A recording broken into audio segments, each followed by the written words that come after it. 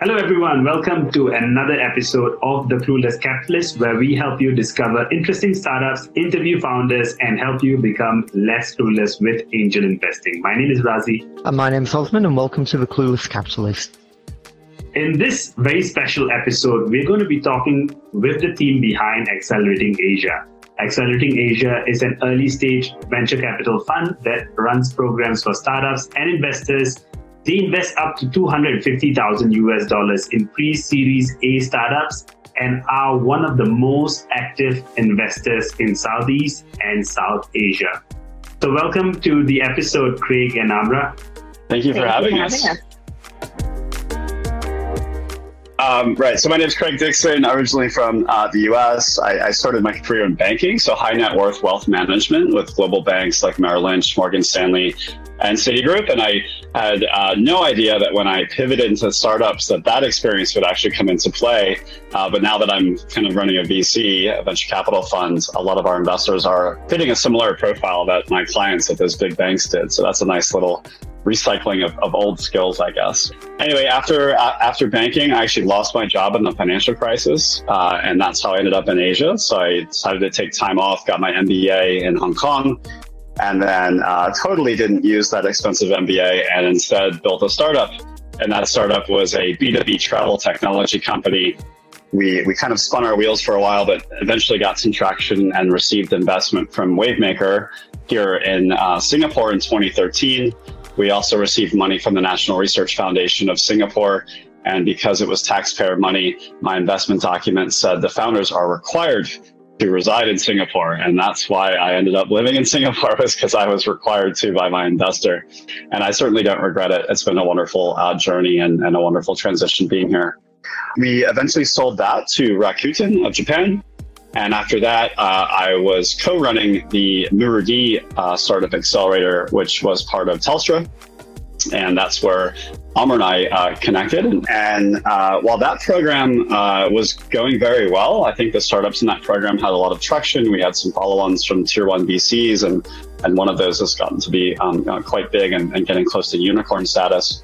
But Telstra itself was having typical kind of large telco challenges and was laying off staff and decided that they were going to cut all of their startup programs. And so, while I think the program was successful, and I think Amr and I were really happy being there, we had to find another way. And we decided that since the program was going so well, we might as well go ahead and do that ourselves. And so literally the day after the Murudi program closed, Amr and I set up Accelerating Asia.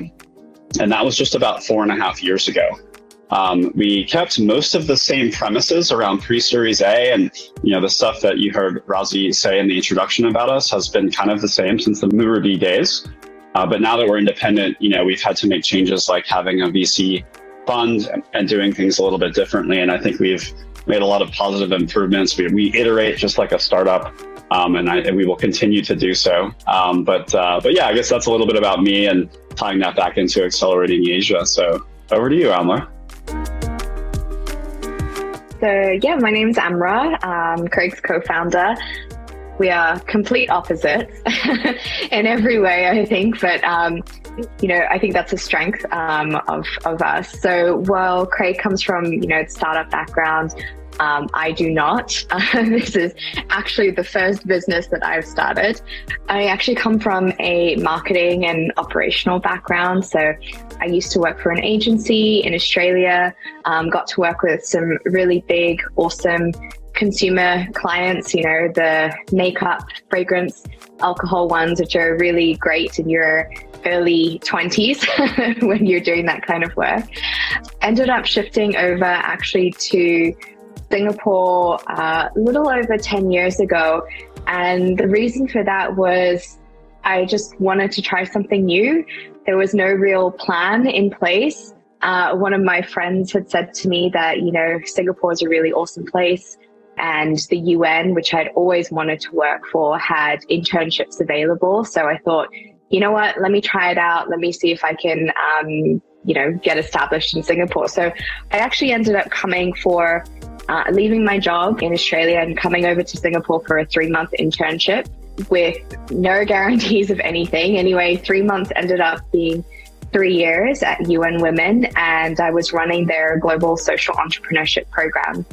And that's really what got me excited about working with entrepreneurs around the world, in particular entrepreneurs who are coming from emerging markets and using different types of business models to create impact in lots of different ways. And at the same time, I was using a lot of the skill sets that I learned in my agency job, and I was heading up corporate partnerships. So doing a lot of essentially fundraising for programs around the world. So that's kind of that part. But I think what I realized is that, you know, working for the UN can be quite bureaucratic. It's not for everyone. And I really wanted to kind of see what you could do if you're coming from the other perspective. And that's really what got me involved more in the startup world. So I started to do some freelance consulting work for incubators and accelerators, and an opportunity opened at Murudi at Telstra. I ended up joining the team, looking after the operational side of things. And my plan at the time was get in, learn as much as possible about the startup world, and then get out and hopefully apply it to the social impact world in some way. I guess that kind of happened, but not in the way that I expected, with Accelerating Asia, you know, kind of forming the way that it did. But yeah, that's a little bit about my background. Great. I mean, I think there's a lot of like startup stories here that you could take away from this, right? I mean, like everyone has a plan, and then as you progress, those plans change and you pivot and you move on.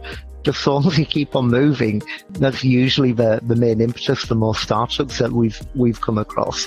The question then really is, you know, more about Accelerating Asia. You all started off at Murudi and now you're at Accelerating Asia. Tell us a little bit more about how you came about founding Accelerating Asia and what makes it special here in region.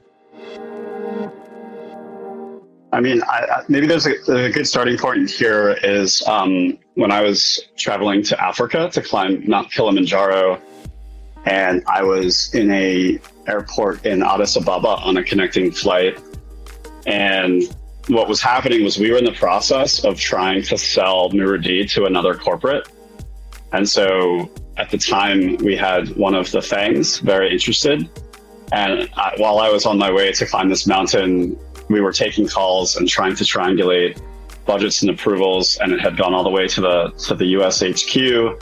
And at the last minute, I think I might have been in the airport in Africa when the HQ said no, and that was like our last lead to get Murudi officially bought or taken over by another large company that could deal with the budget that program had. And so when that failed, we had to make a decision. And I think we had like 1 month until we were out of a job. Like it was very short notice from the Telstra side. So yeah, I mean, I think Amr and I both had kind of put out feelers, like, do we want to work for another corporate program? Do we want to do X, Y, and Z? I was thinking of, you know, do I want to do another startup? But we kind of got together, and again, I guess to what I said before, said, this thing actually works really well. What do we need to do to make it work without a corporate sponsor? And that was a big challenge, because a version of what we're doing was done before, and they essentially failed because the challenge with accelerators is that there's a lot of short-term expense, but the ROI typically comes from the equity in the startups, which on average in Asia or APAC is like an 8-year journey to exit, right? And so how do you pay for the short-term expenses while you wait for the ROI or the revenue that will come in much later? And obviously when you have a corporate parent, and I think that's why most programs, we're one of very few independent programs, because most everyone else has a corporate or government to provide stopgap for that. So we have this like three-legged stool where we have the accelerator and we have the VC, but we needed a place to drive revenues for those short-term operations. And that's a consulting side. So we have a consulting side of our business, and that's where we work with corporates and governments and universities and NGOs. And we use the same learnings and experience from our core program to teach or run programs for startups that those people want to engage with. And so we already have experience in marketing and getting startups to apply to programs. We already have experience in how to filter those through and do interviews and selection. And then we obviously have experience in running programs. And so that is transferable into consulting projects. And those consulting projects drive revenue to the business as well, while the other pieces work themselves out over the medium to long term. So I think that was like the crucial gap we had to, or the crucial problem we had to solve. And in the meantime, we had to apply for a VC license from the Monetary Authority of Singapore. And I think that took about 6 months or so. And then we had to try to convince people to put money into our fund. We're brand new. Who are these people? And why are we going to give you $100,000 or whatever? And when you have you have a little track record with a corporate program, and so it still kind of amazes me that in retrospect that so many people were able to trust us with their investment and trust that we would be able to execute well on it. And, we owe them a lot. So, but yeah, let me hand it over to Amra to fill in the gaps there.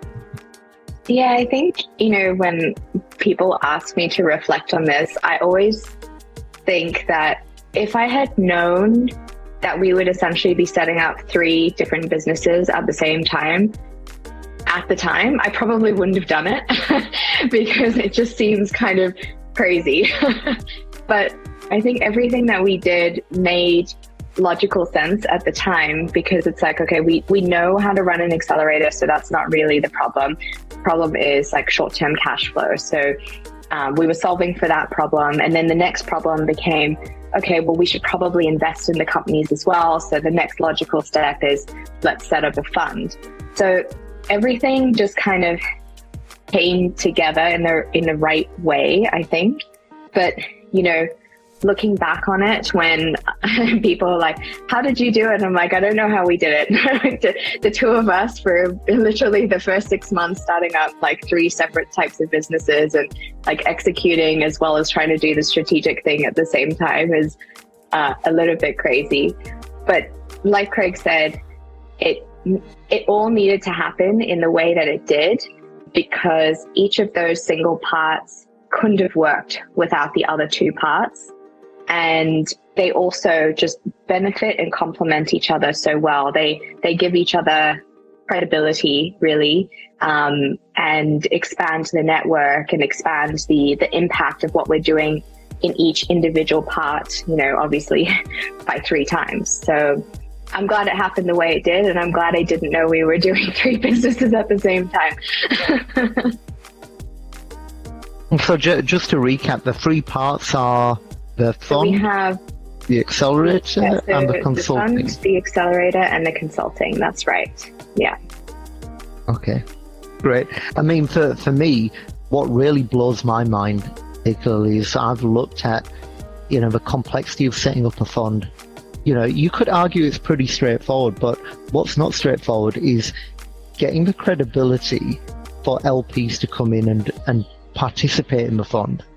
I mean, for me, I just think, the process and the paperwork is pretty straightforward, but then just going out to people and saying, give me some money, we've got this program. And for me, that is usually the barrier to sale, from the salesman hat.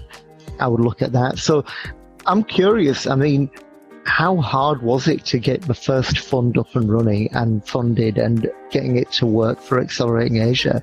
Was it easier than you thought or a lot harder than you anticipated? I think a little bit of both, right? In different ways.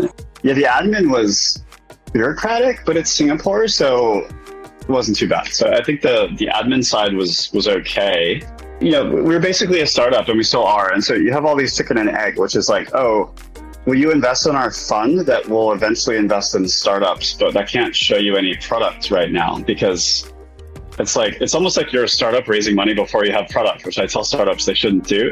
But we were kind of doing that because we were like, for our first cohort, at least, a lot of it was trust with people who knew us from the Mirrordy days, right? So they'd seen how we operate, they'd seen our startups, and they were like, okay, if you can just keep doing more of that, then I think that's okay. And so I think we had that track record And that created trust for the first tranche of LPs. And for those that don't know, LP stands for limited partner. And that's kind of the name that you're given if you invest in a fund. Whereas the people that run the fund are general partners. And I don't know if we need to go down that, but I just thought we're going to be throwing this lingo around, so I should probably define it. But I think it's sales. I mean, I think, if anybody is out there as a founder and doesn't realize that being a founder is like 90 to 99% sales, you need to really look at yourself in the mirror and figure out if you're in the right occupation, because you're selling yourself, you're selling your business and its potential, and you're selling a dream, and you have to come out as confident when you're not. And it's all sales. And so we had to do that too. I think certainly everything needs to be above board and true and genuine, and you don't want to cross any moral lines there. But you are basically selling something that, I'm not saying it was just a drawing or something, but it was selling something that was still being built and wasn't even there yet. Whereas now it's much easier in some ways, because we say, hey, listen, we have 60 startups.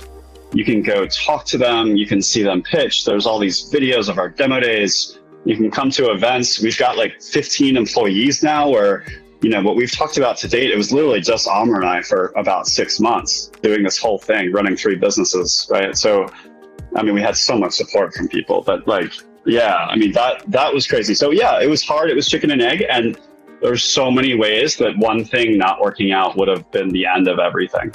But here we are. Here you are. I mean, just out of curiosity, I think Razi had a good question with regards to, how a fund would work and what does it mean for a limited partner? Why would they invest into the fund? How would they realize the return? But I think that's generally for new LPs. It's very vague. We have the concept of, investing in stocks and shares. We have the concept of being able to invest in an ETF. All of those kind of things are pretty run-of-the-mill, but when it comes to this type of thing, it becomes a bit more opaque, and there is a barrier to entry there. Do you just want to explain how the fund would work and how an LP would realize a return? What I've noticed the more I've been in VC is the similarities between equities and startup investing. But there's obviously also quite a number of differences, right? So the similarities are, if you look at modern portfolio theory, whether it's in equities or other asset classes, but essentially the same truth holds with startups, which is the more startups you have in your portfolio, on average, your returns on investment will be higher. And that's the same as equity. So typically in an equity portfolio, you need at least 40 stocks in an equity portfolio to realize the advantages of modern portfolio theory, or just the easier word of diversification, right? So, and most people get that through like an ETF or a mutual fund or something like that, right? And so I know you mentioned some of those products. In startups, people don't seem to focus on that as much, but I think they're beginning to. And so VCs can actually operate a little bit like mutual funds for startup portfolio investment. And so that means if you're looking to invest in startups, it's similar to equities. You have 2 choices. You can invest in individual stocks or individual startups, or you can invest in kind of mutual funds and ETFs. And I think most of the data around equities shows that for the vast majority of people, you're better off investing in a mutual fund or an ETF. And certainly you can take a small pot of money that you don't mind losing and take a few bets on individual stocks. But generally, it's not considered to be the best way to like actually plan in a financially responsible way, let's call it, right? And I think startups is somewhat similar. Like the data shows that once you get to 100 to 150 startups in a portfolio, you start to max out the portfolio effect. And so for our current fund, which is our second fund, we plan to have between 100 and 130 startups in that fund. And that means all of our LPs will automatically be taking advantage of that effect of the diversification leading towards higher performance. Now, with regards to the opacity, this is where things are different, because VCs have unique abilities to basically have access to good deal flow. And so if you're an individual angel investor, like how do you find deal flow? Why would the best startup founders come to you and not go to a VC, right? Because the VCs typically have more money, they're more professional, they have websites, they have LinkedIn, they do events, they have infrastructure, employees, they do research. There's just so much stuff that an angel can't compete with. The exception to this would be like super angels who maybe were famous and had an exit at a unicorn, and so everybody already knows them and they have a brand, and they can kind of do it on their own. But for most of us, if we're just doing angel investing, I think it's similar to equities. You're better off potentially going in on a VC fund, getting access to that deal flow, having the VC kind of teach you certain things. The other advantage I think that a VC offers to an angel is every time there's a legal document, a new round where they have to sign off on legal documents, the VC, including Accelerating Asia, we have a full legal team that goes through those documents first and makes sure all the numbers add up and all the terms make sense, both for ourselves and for the founders and for the other investors. And so usually our LPs, our investors will say, hey, Craig, I just got this thing that this company wants me to sign, startup wants me to sign. Should I sign it? And I usually say, hey, just hold off. Our legal team's going through a review right now. I'll keep you up to date. And usually they all wait until Accelerating Asia signs off until they sign off. Because if you had to do this yourself, you would maybe have to go out and get your own lawyer every single time and pay hundreds of thousands of dollars for every single time one of your startup portfolio companies raised a new round. Or you would just, sign it and hope for the best, right? So I think there's a nice CYA there that we would provide for our investors. And I think maybe one thing I didn't clarify is a lot of our investors invest in our fund, but then they also take some of their own personal money and they co-invest separately into some of our startups. And so we have every cohort, we have 10 or 15 startups, and we have some LPs that every single time say, hey, Craig, I want to invest in 3 of these companies myself, and they'll do the direct investment. And that's where it comes in on those follow-on rounds where we do all this legal due diligence, and then we let them know if it's been diligenced properly and it's ready to go, and then they can sign. So I think the main advantages I think are number one, diversification that leads towards higher ROI usually, and then number 2 is the deal flow, so getting access to these startups. And so for our current cohort 7, we had almost 700 applications and we selected 10 startups. Right. So it's less than 1.5% acceptance rate. I think there's very few angels in the world that can compete with that. Right. So that's just the advantage of institutionalization and having a professional business and all these people working on this. Right. And then the third one I kind of touched on, which is learning. A lot of folks that are trying to figure out how to be an angel investor, they can just learn so much by being integrated into the community and the process of a VC. And so, what is a term sheet? What is a cap? What is a discount? What is a liquidation preference? What is anti-dilution clause? What is tag along, drag along? I mean, this was gobbledygook to me, 7 or 8 years ago. Even when I was a founder, I didn't know half of this stuff. So if you're starting out in angel investing, and by the way, a lot of them have a full-time job and they're doing this on the side. I mean, it's a lot of work. So these are, I think, some of the helping hands that we offer. And I'll let maybe Amr dig into some of the mechanics and the timelines and the cash flow and all that good stuff. Yeah, all the fun stuff. I guess basically if you've had the conversation with the general partners of the fund, you've done your due diligence and you've decided that you want to invest in a fund, there's a couple of mechanisms of how it works. So basically what you'll have to do is sign paperwork. Similar to signing a term sheet with a startup, you'll sign a subscription agreement with a fund, which is essentially the same thing, basically detailing, the terms of your investment into the fund. And then every fund should have a governing document, which is called a limited partnership agreement. That basically defines, how much fees the general partners can take or the fund administrator, whether the fund is audited or not, the life of the fund, basically everything to do with the fund, your obligations, as well as the fund administrator and the licensee of the fund, which, would be the general partners, and how they operate. So that would be needed to be signed. Once that's signed, you then go through the KYC process, which is pretty streamlined. Hopefully for most funds is pretty streamlined because they'll appoint an external partner to help do that.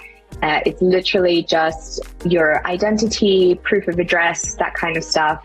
Unless you're identified as a politically exposed person or someone coming from a high-risk country or something like that, then obviously things get a little bit more complicated. But for the vast majority of people, it should be a very streamlined process. And in fact, there are a lot of fund administrators which kind of digitize the entire process. So it's super nice and quick and hopefully a lot easier than investing in a startup because as Craig said, there's generally systems in place to help make it as easy as possible. Typically, the fund will have a life. For a VC, the average fund life is about 10 years, and then it's called 10 plus 1 plus 1, which basically means that you can have 2 one-year extensions on the life of the fund, and then the fund must come to an end.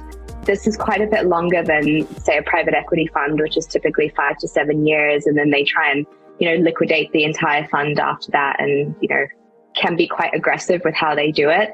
Depending on the fund that you invest in, there are different ways that they can end the fund as well. And I think that also depends on what you're looking for and your timeline for investment and receiving returns. I think what's different about investing in a fund would also be the fees involved. So typically, there will be some kind of fees associated with your investment, and that will be taken out of the investment amount that you have and is generally over the lifetime of the fund. There will also be something called carry, which is essentially profits shared from your returns. Typically, those are 80-20, so 80% after you as an investor have received 100% of your money back, of your initial investment back. Any profits are then split between the general partners, 20%, and then the limited partners, 80%. This can be different, though. Every fund is very different. So, for example, with Accelerating Asia, our fees, our carry is actually tiered. So we're on a performance-based carry, which basically means if the fund performs much better, we get a higher share of the profits. But if it doesn't perform as well, we get a much lower share. And the whole idea there is to align ourselves with the limited partners. Apart from that, generally, once you have invested in the fund, it's pretty hands-off for most funds. Limited partners will just receive sometimes a quarterly or an annual update. Maybe they'll be invited to, portfolio calls and things like that. So that's generally with a lot of the big funds, they're quite, hands off with their investment. With Accelerating Asia, it's a little bit different because we have the accelerator tied to what we do. So many of the LPs join our fund because they want to be hands-on with the companies. Of course, there are some that don't, and, they can just ride along, be a normal LP. But being part of the accelerator as well means that they can get involved with the selection process, so selection and recruitment, or mentoring, or like Craig said, some of them directly invest in the companies as well. So there are certain, additional benefits that LPs have when it's tied to an accelerator program, and that, they can kind of pick and choose depending on how much time they have and the level of interest and engagement they want to have in the different companies. I think the final thing to note is that a little bit different from startups where you typically invest your money upfront, funds have something called capital calls. Depending on the fund size, you don't always put all your money up front. So if it's a much, much bigger fund, they wouldn't expect you to put your 100 million, whatever, 50 million or whatever, right up front. They would do a capital call, which means that you would tranche the money in based on a pre-agreed milestone, or when the general partners do a capital call, you'll typically have about 30 days to transfer the money in. So that's something that's a little bit different compared to startups. I think that's hopefully all of the admin and how it works. Yep. So I've had some of the viewers of the channel who have heard Accelerating Asia a number of times, and they've been curious around investing in the fund. So someone recently asked me if they want to be an LP with Accelerating Asia, what is the minimum amount before they can get themselves in as an LP? Yeah, so typically, because our fund is a little bit smaller than some other ones, the minimum check size for an individual would be 250K. And then for institutions, it's a little bit different because oftentimes they're requesting certain things as part of their investment as well. So the minimum for institutions would be a lot higher. That also means that, as a VC fund, our fund is a little bit more accessible to angel investors. And part of the reason for that is the stage that we're working at. Angel investors are oftentimes the first people to get involved in a good deal and, scout a really great startup and are really good in terms of being part of and growing the actual startup community. So we did want to make it accessible to angel investors compared to some of the bigger funds, which will have a much, much larger ticket size and kind of make it a little bit more difficult to get involved. So for everyone who's watching, right, I think not everyone is aware of Accelerating Asia's flagship program. So maybe one of you could share the flagship program and what it's all about. The flagship program is a 3-month program, and it comprises a combination of some, templated and pre-organized material that all the startups get, and then very customized sessions for the startups depending upon their vertical, their maturity, and their individual needs. So I think something important that differentiates us, and I think is actually a really important part of our strategy, is we do not have a vertical focus. So we accept any business model. We are purely looking for the best founders that are running companies that can make a huge impact and become extremely large and obviously create a nice ROI for our investors. Beyond that, there aren't very many limitations. And so I think at the moment we have about 24 verticals represented in the portfolio across 15 countries. And so a typical week, and we kind of have a weekly cadence to the program, a typical week has 4 or 5 different blocks, and we take about 6 or 7 hours a week of the founder's time. And the idea for us, because all the founders usually have product and market, they have revenue, they have customers, they have running businesses. So this isn't going to be like a 9-to-5 school or something like that. We need to let them have time to run their businesses while also adding value. And that's always been something that we've tried to do, is strike that balance. Anyway, so on Mondays, we start out with a stand-up, and that's like weekly goal setting, where we help them understand what are the most important drivers of their business to measure on a weekly basis and set goals for that. So examples could be number of units sold, revenue, 30-day trailing revenue, and number of investor face-to-face meetings, number of investment closed. These are kind of examples of the types of things that we would run through and set goals for. And then every week we hold the founders accountable in front of the group. And so they can learn, are they forecasting correctly? Are they focused on the right variables? Are they reporting and measuring things properly? Are they talking about their business in the most compelling way to help them drive things forwards? And then every single time they also have an ask. So what do they need from the cohort, so the other founders, like what could they possibly get help with on, or the Accelerating Asia team or the greater Accelerating Asia community? So they always have to have an ask at these meetings.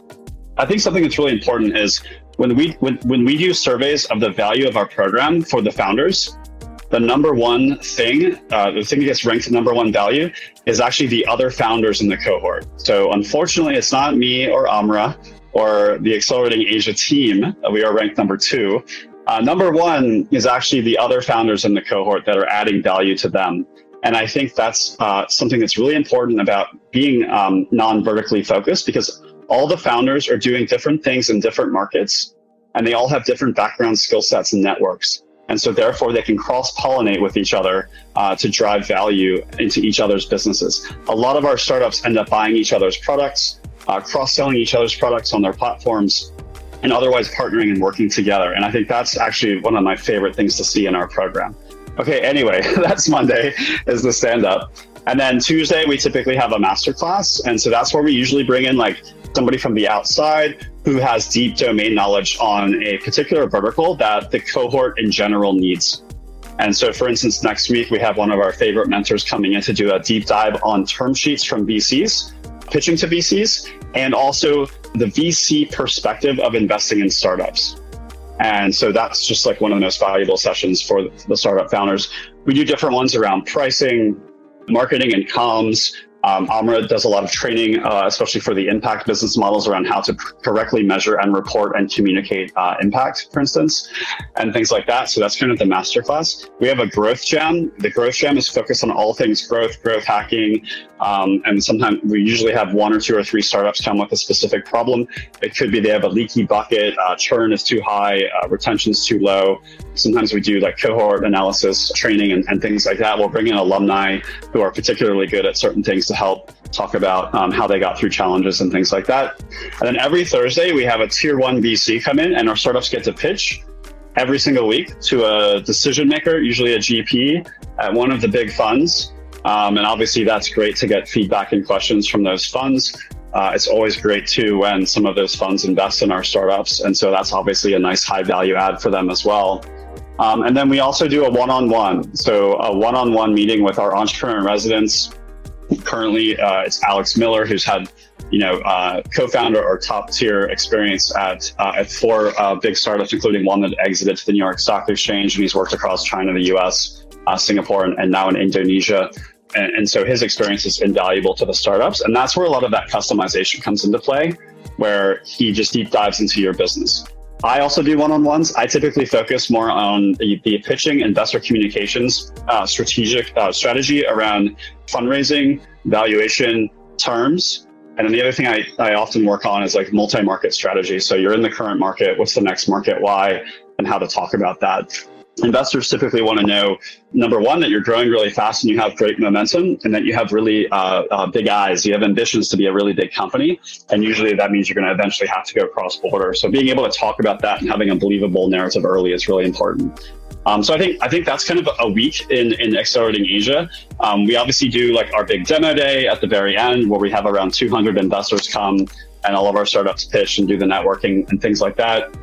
We have changed our program to a hybrid program. So we just had our 7th cohort spent a week in Penang, and we had workshops and we met with investors, and then we flew back to Singapore and had an event here with investors, and they all get to know each other and bond. We had a nice like yacht trip in the water and all that stuff, and they get to know each other and start forming those relationships that are so valuable, as we kind of talked about before. So I think that's kind of the structure and the types of things we help them with.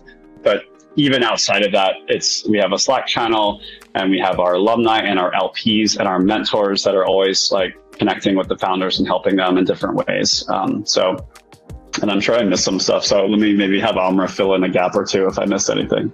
Yeah, I think you pretty much got it. I think one big piece that we work on very closely with all the companies is their governance. And many of these companies are trying to raise funds from big institutional investors, and yet don't have entities or employment agreements and things like that. And so obviously a big, trust indicator is having good governance. And it does definitely make things easier if you're an institutional investor and a company comes to you and they have a beautiful data room. They've got, all of their incorporation documents. They've got a great structure. It makes it a lot easier for you to invest in them. I mean, even as an angel investor, right? If you're seeing something like that, you're like, okay, this founder knows what they're doing. I can trust them. So that is a lot of what we work on. Oftentimes we are one of the first institutional investors to go into some of these startups. And so they don't know about different terms. They don't know about different incorporation structures. They don't know about, what to put in a data room. And the whole idea is that, at the end of an Accelerating Asia program, we can graduate these companies and they're a beautifully packaged company.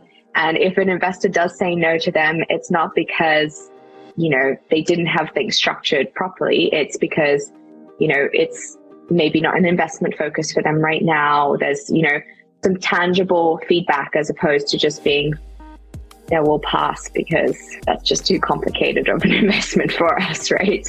So yeah, we spend a lot of work on that. I mean, it's clear from what both of you have shared how valuable the program is for the startups. And I know that Accelerating Asia is very, very selective in choosing the startups. I think Craig just mentioned earlier that for the latest cohort, there were 700 applicants and only 10 were selected. So my question is, when you interview these startups or when you select the startups, what do you look for in these startups that become part of the cohort? So the process itself is we take in rolling applications. So at any point in time, a founder can submit an application to us and we'll start to take a look at it, even if we're not currently recruiting. We then have kind of a second tier of applications. So when we are actively recruiting, we'll open up, the proper horrible, 20-page, very diligent kind of application process. And startups that have submitted information to us before obviously get earlier access to this kind of application form. They get reviewed quicker because, we just have more information about them sooner. We, in the past, used to get complaints about the length of our application form. And it's really funny because it actually filters out, like that is essentially the first filter, right? If you can't spend the time to answer these questions, then maybe this is something that you don't want to be investing your time into. So that's kind of the first level filter. If I could just jump in, it's also like all stuff you should already have if you're talking to investors. So it's like, how much revenue do you have? How do you talk about your business in like 1 minute? So we've had startups that have completed the whole thing in like 15 minutes before, right? Because they just already had everything ready to go. So I think to Amra's point, it's a great filter because it's like you're either unprepared or you're not willing to put in the work to have this stuff, which you should have anyway. Yeah. And I mean, even for startups that find the form difficult to fill in or a little bit too early for us, I always encourage them to just go through the process anyway, because now you know the kind of questions that an investor is probably going to be asking. And even if you don't have the answers to it right now, at least you can start to prepare for it, come back again, apply again, or, better prepare yourself for an investor pitch. As an example, we've had one startup apply 3 times, went through the entire process 3 times, and we ended up, taking them in on the 3rd time because we'd seen the progress across, all of the applications that put into us. So yeah, that's the first process. Every application has at least 2 pairs of eyes on it. So we look at it quite thoroughly. And we filter those applications down to basically a 10-minute call. So you'll have a first round call with someone from our team just to confirm everything that you've put in your application, and you'll be amazed at how some things change for the better and oftentimes the worse when we have these calls. It's literally just a quick due diligence check to make sure that, the stuff that you've put in the application actually makes sense, and that you can back it up when we ask you it in person. After that, we have, interviews. So that will be with myself, Craig, and Alex, sometimes with a mentor, but usually with the main entrepreneur in residence for the program. These go for about 20 to 30 minutes. And it is really fast. We go through and we've already gone through, all of your applications at that point. We've already got intel about you as a founder and, some of the stats that, you would have reiterated to whoever you spoke to on your quick 10-minute call. And so the point of these 30-minute calls is to just really understand your business as quickly as possible. So yeah, they can be quite fast-paced, and we often have to interrupt founders because we just need information really quickly on how things work. But it is a lot of fun. I think we all learn a lot during that process. After that, about 25 to maybe 35 companies will be invited to something called Selection Week. Selection Week is where we invite our limited partners, some of our top mentors, VCs, angel investors, and industry experts to meet with the founders that we have shortlisted.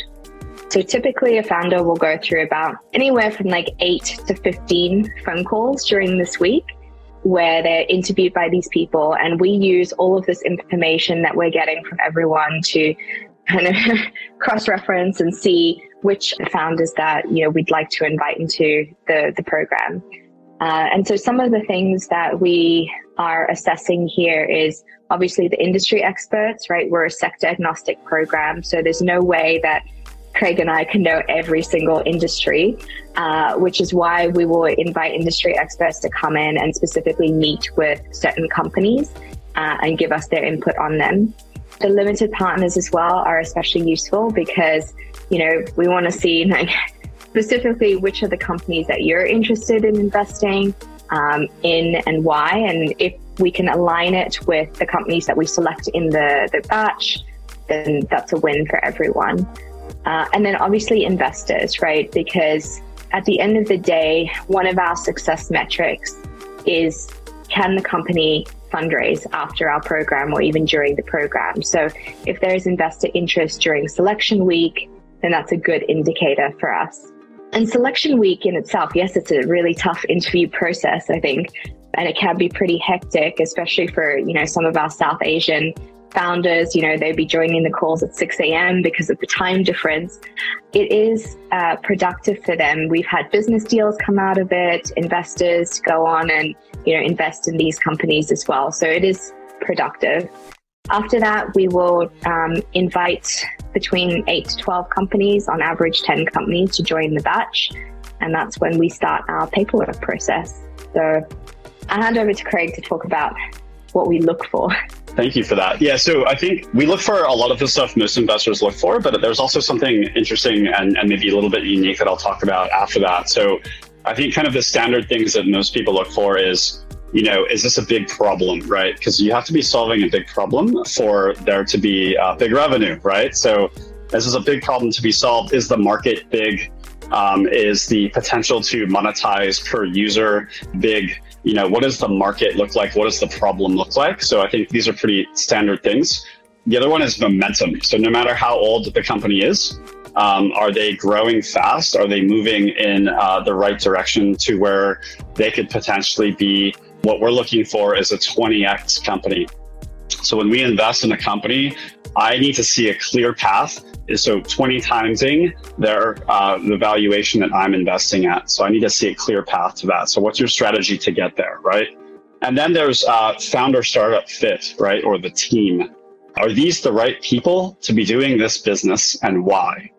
And so one kind of question I would ask myself in this circumstance is, if I did this and I had money, let's say I had $5 million, could I beat you at this? Or do you have something that I can't copy or buy? Right? So what do you have? Do you have IP, knowledge, networks? Have you been doing this for 15 years? Has your family been doing this for 3 generations? What is that unique value proposition that the humans have that somebody else can't buy or copy, right? So that's actually really important. There's also startup geography fit. We've had startups that come into the program or apply to the program, and I'm saying, this is a great product, but you won't be able to monetize this appropriately to get to scale in the market in which you're operating. And it's interesting to see what the founders, how they react when you tell them that maybe they should just move to another country because they'll be more successful there. But that's sometimes the truth. You might just be in the wrong market, but you have a great product and a great team. So a lot of things really have to align. And then we love to see impact. So because we mainly operate in emerging markets, a lot of our startups kind of automatically have impact, but also love to see impact embedded into the business models, whether that's kind of gender lens or financial inclusion, creating like new economy jobs for people in emerging markets and things like that. It's really a nice icing on the cake for us. I think with regards to kind of the less quantitative or the less kind of analytical things, because we come in at a fairly early stage, there's usually less tangible stuff to work with, right? Like the business that you're seeing today most likely will be very different, if not completely different, in 3 years. And so it's hard to put too much weight on the business.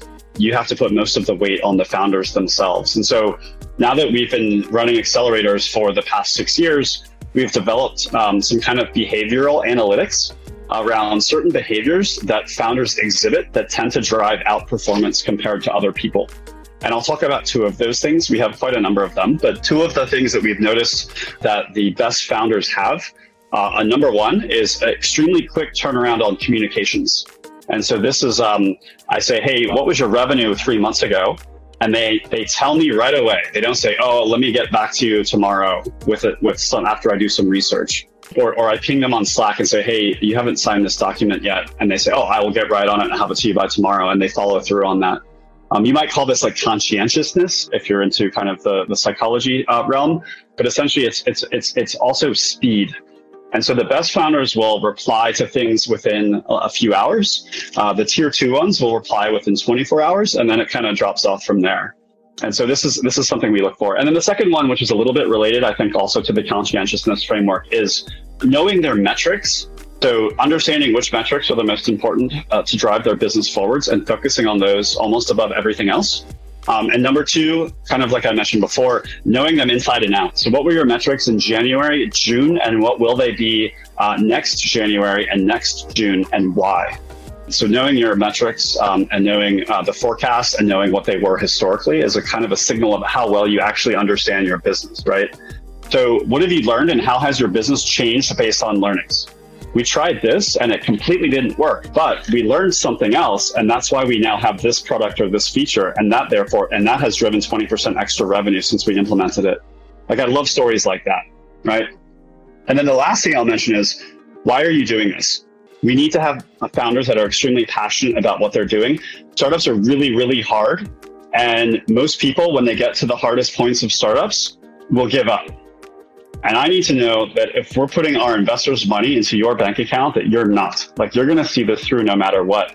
And in order to have that passion to see it through, you need to have some sort of emotional connection to this business, right? And so it could be a lot of things for some people. I've seen, the most extreme cases are, my friend died because of this, and so I created this medical device that means other people won't die. That's just like a crazy extreme example, which is a real example.